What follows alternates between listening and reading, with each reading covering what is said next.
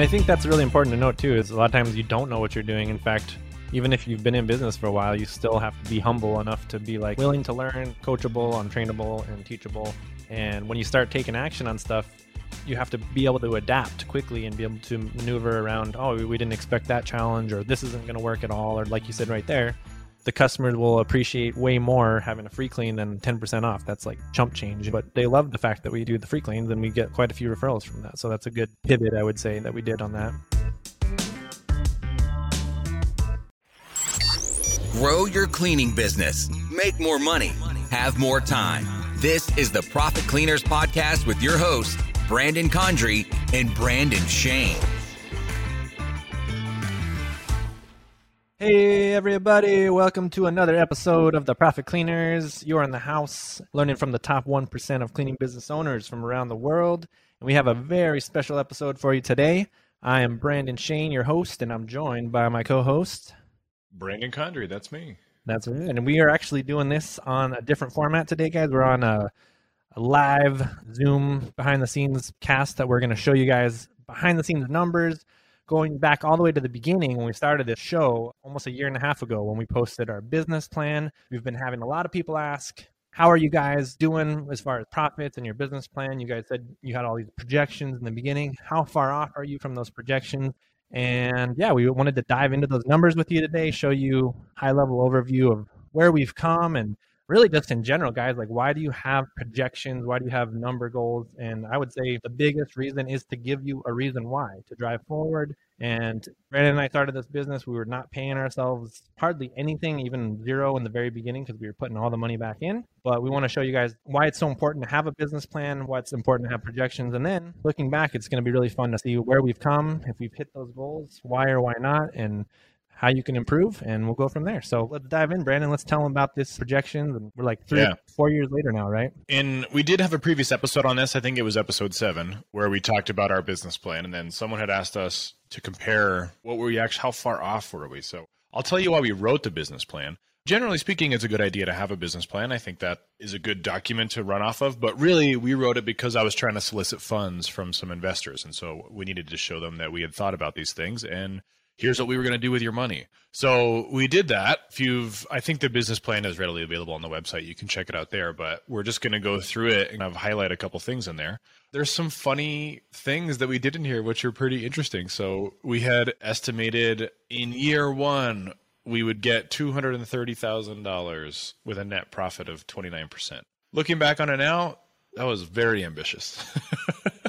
Yeah, a little too ambitious, maybe, yeah. So we also said in here that our business coach in Denver, that's Corby, suggested that we can reach $2 million in sales within 2 to 3 years. And we'll get to that part in a minute.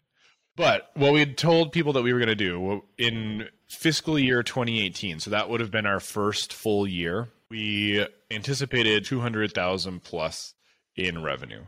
That year, we actually did something like $500,000. So we were double what our projection was in terms of revenue, but we were not profitable. So our expenses were way off. So even though we were double our revenue, that means we were also like 2.5x what we thought our expenses were. So we had a very small loss that year. I don't have like the sheets pulled up, but I don't think it was like $10,000. It was a little bit. It was like floating in the middle, but that was without us like really paying ourselves. We were paying ourselves maybe $500 a month, I think, back then.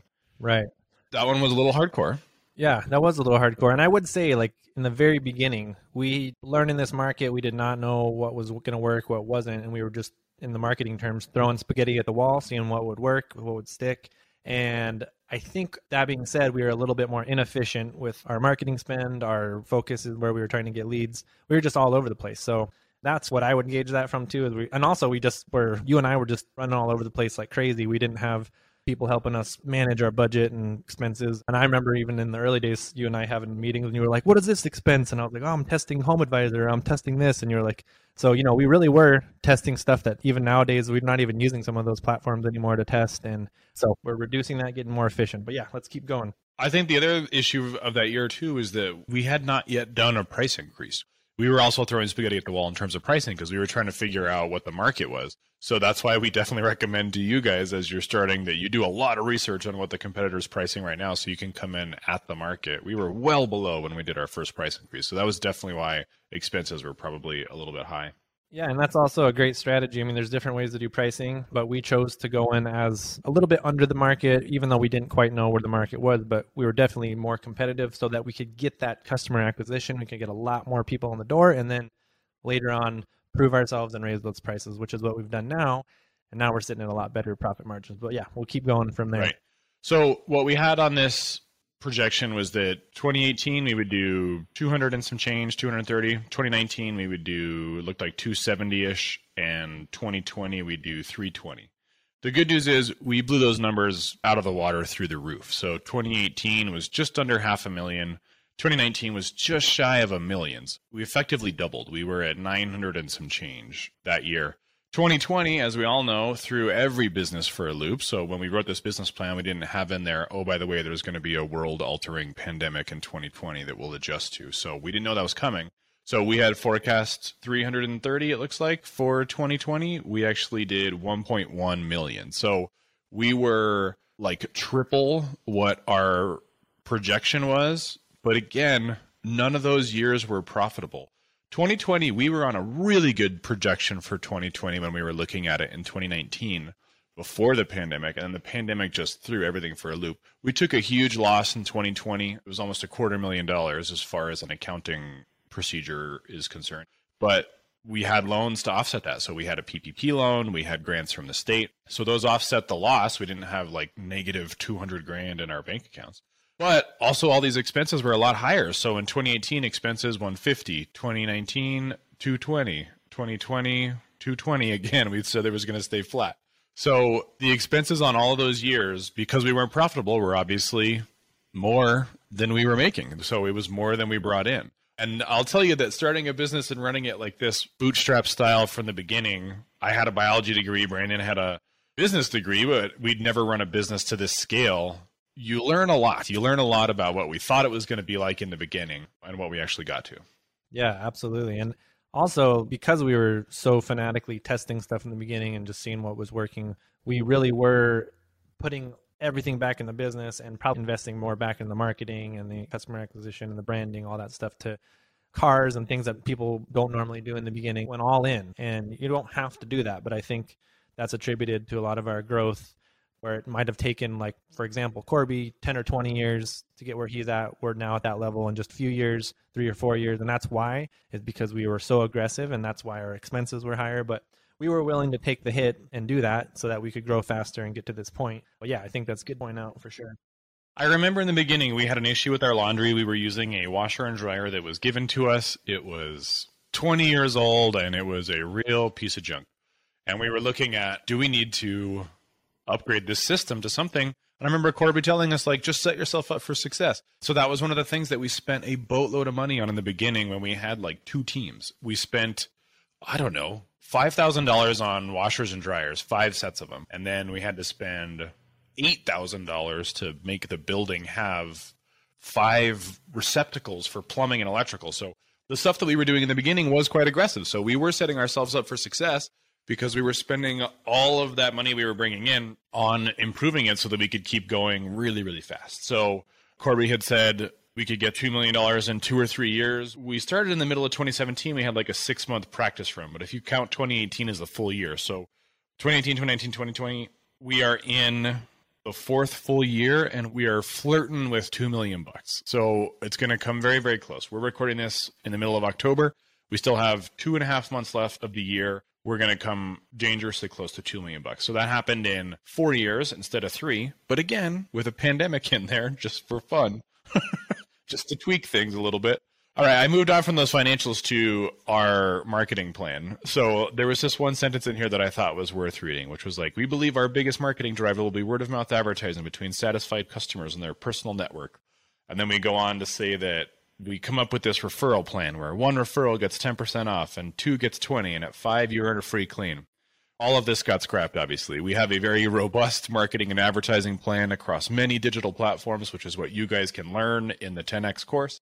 But our referral right away, we just realized that, all right, a clean costs $150. You refer to customer, you get 10% off. That's $15. That's not exciting to anybody. So we very quickly just changed it to, if you refer us a recurring customer, we'll just give you a free clean, because a recurring customer is worth thousands of dollars to us. So why not give you the $150? So we nixed that plan right away. I think one of the good quotes that you hear from time to time is, no plan survives first contact with the enemy. This is definitely one of those situations where, yeah, we had it all planned out. We're going to do this, that, and the other thing. And then you get in there and you start doing it. And you're like, well, we clearly had no idea what we were doing, even though we had a fairly good idea. Want to hear all the latest news from Profit Cleaners first? Want to make sure you don't miss out on our next courses and some amazing discounts? Well, be sure to follow at Profit Cleaners on Instagram and sign up for our emails on profitcleaners.com. And I think that's really important to note too, is a lot of times you don't know what you're doing. In fact, even if you've been in business for a while, you still have to be humble enough to be like willing to learn. I'm coachable, I'm trainable and teachable.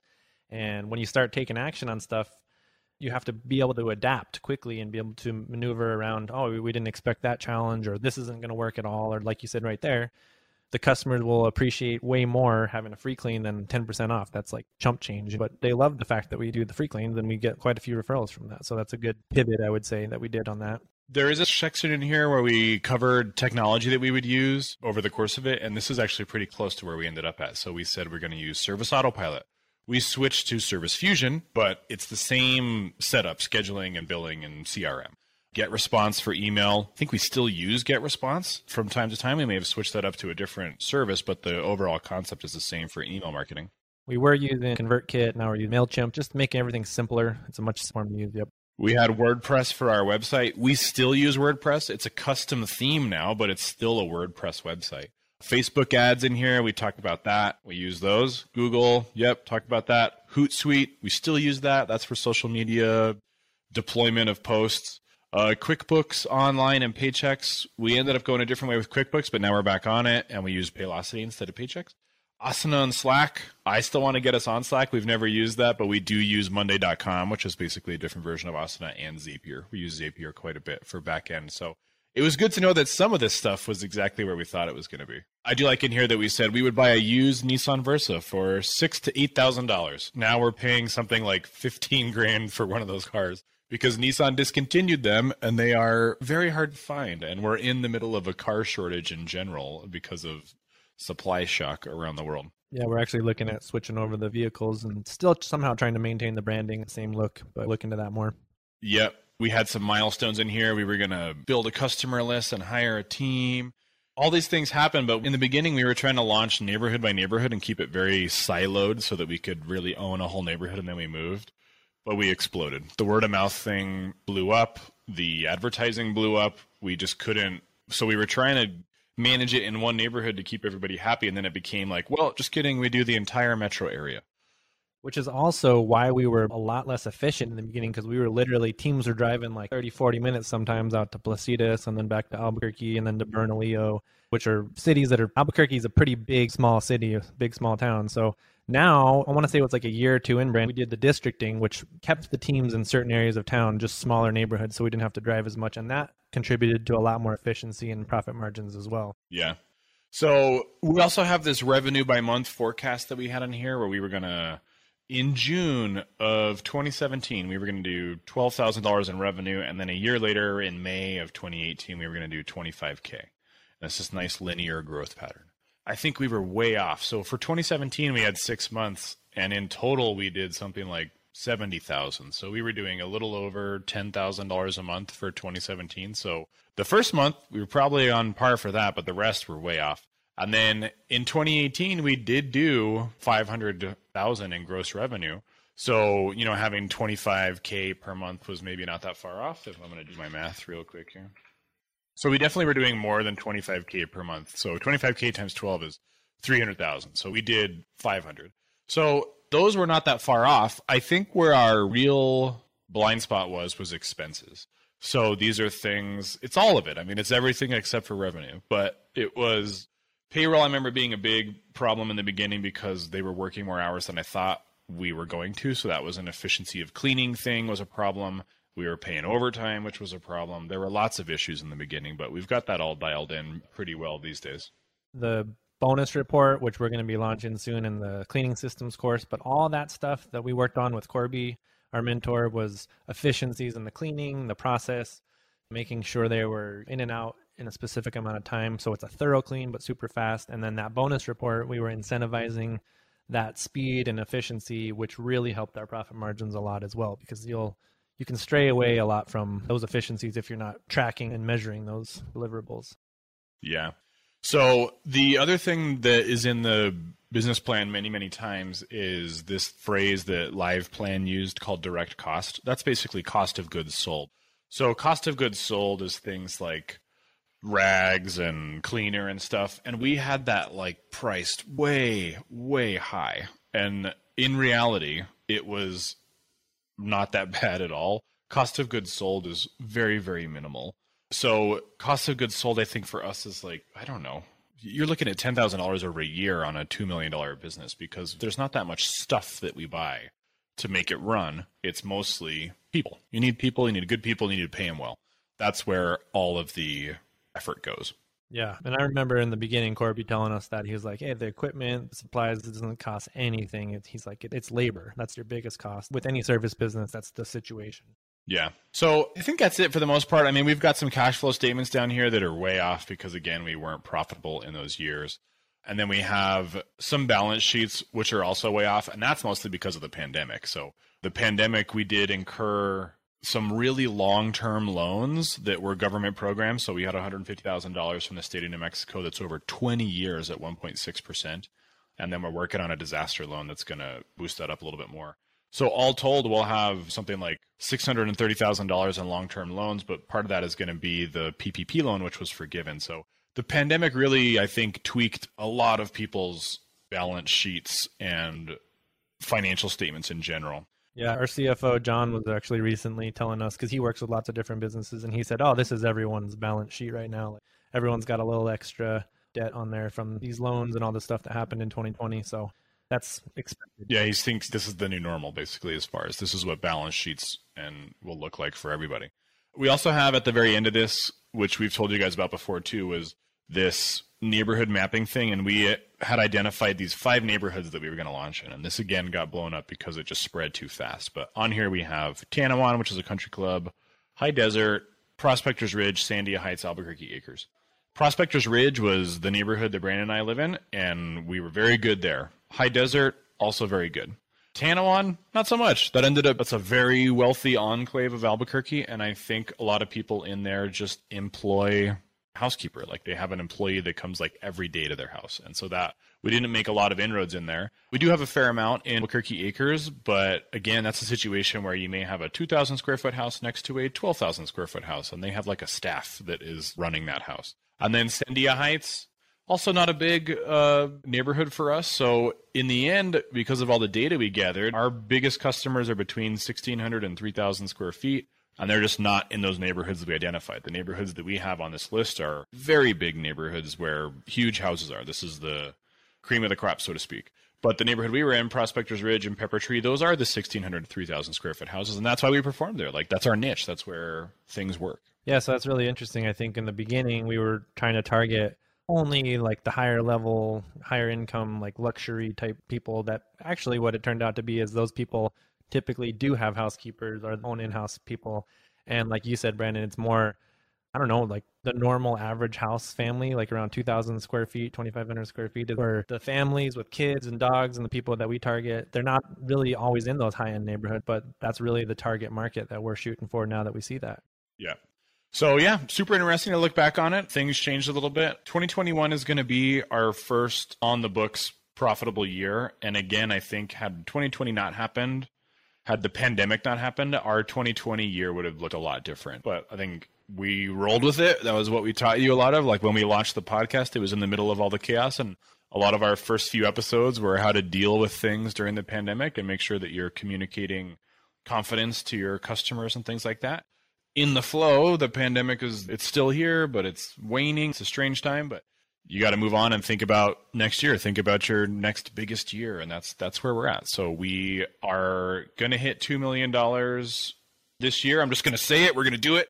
And then next year, 3, why not? Like, we're on these trajectories to make these things happen, and I want you guys to be there too. So hopefully this was valuable for you guys to see this retrospective on the business plan. And it's funny to look back and think, looking back on it now, we were shooting kind of small to hit $250,000 that first year, and it was double that, which is pretty cool.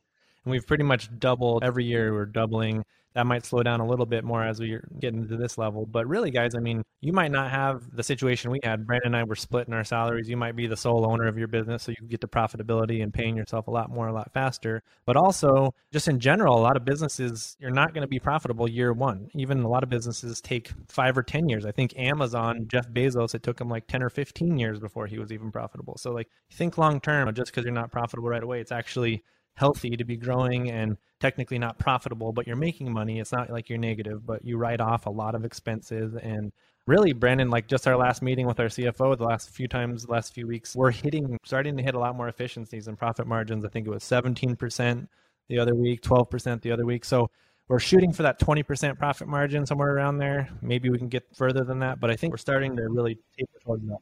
At some point, as we get to tweak the EOS things and these efficiencies, but having a month where we hit 17% when we were looking at months that were in the negative for 3 years before that is huge. So that's it, guys. Let us know if you have any questions. I hope you enjoyed it, and we'll see you on these courses so you can learn some more stuff. Yeah, if you guys want to start really taking action and growing your business, check out our 10X course. And again, guys, just keep doubling down, taking action on your businesses, and we'll see you guys in the next episode. Keep it clean. Keep it clean.